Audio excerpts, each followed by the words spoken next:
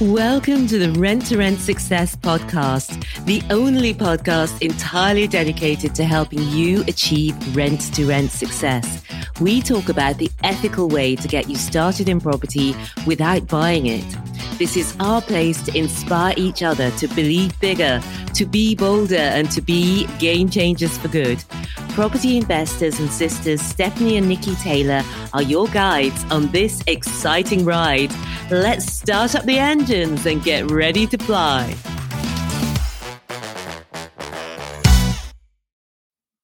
Hello, hello, hello. It's Stephanie here. Welcome to episode 38 of Ask the Angels, where we answer your rent-to-rent questions.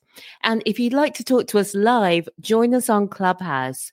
Clubhouse is the new social media audio-only app where you can listen in and we can have a chat together. At the moment, we're meeting Thursdays at 9:30 p.m. So check it out, renttoRentSuccess.com/clubhouse to add the upcoming dates to your calendar. And you'll also be able to listen to recordings of previous dates there as well. Today, I have a question from Alan, and it's about insurance and rent to rent. Here's Alan's question. How does rent to rent work with insurance, etc.? Is the owner of the property still liable? So what I'm going to do here is talk about insurance for each rent to rent property you manage. You'll also need to know about insurance to have for your rent to rent business as a whole. And I talked about everything you need to be compliant in rent to rent in episode 9 of the podcast. And you can listen at renttoRentSuccess.com/9 for episode 9.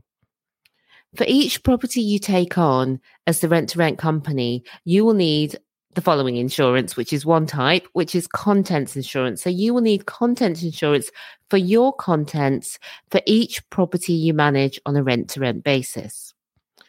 The owner of the property will need buildings insurance because that's applicable to all property owners.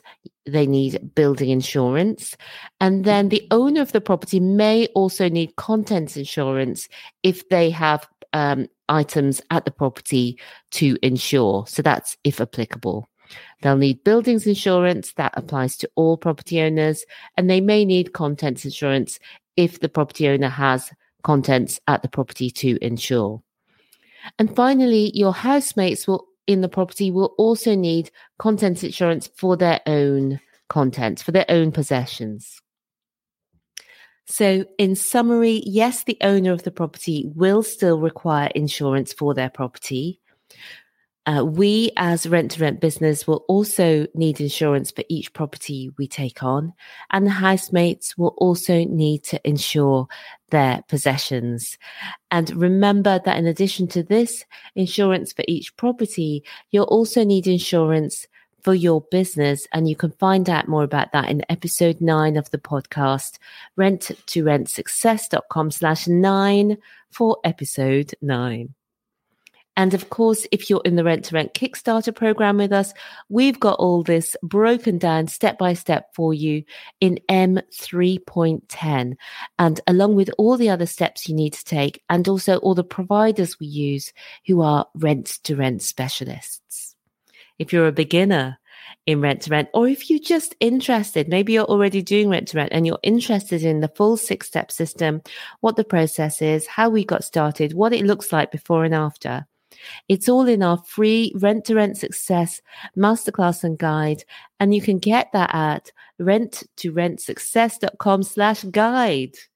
Okay then, until next week, have a great rest of the week, and remember, believe bigger, be bolder, be a game changer.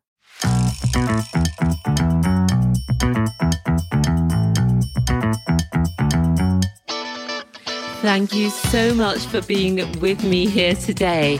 If you would like more, we've written the #1 best-selling book on rent to rent.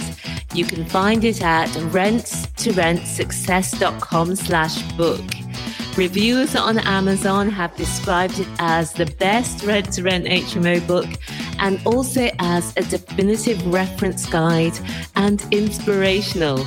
Take your next step today and buy the book. You can find it at rentsuccess.com/book. And I'll see you again next time. Until then, remember, believe bigger, be bolder, be a game changer.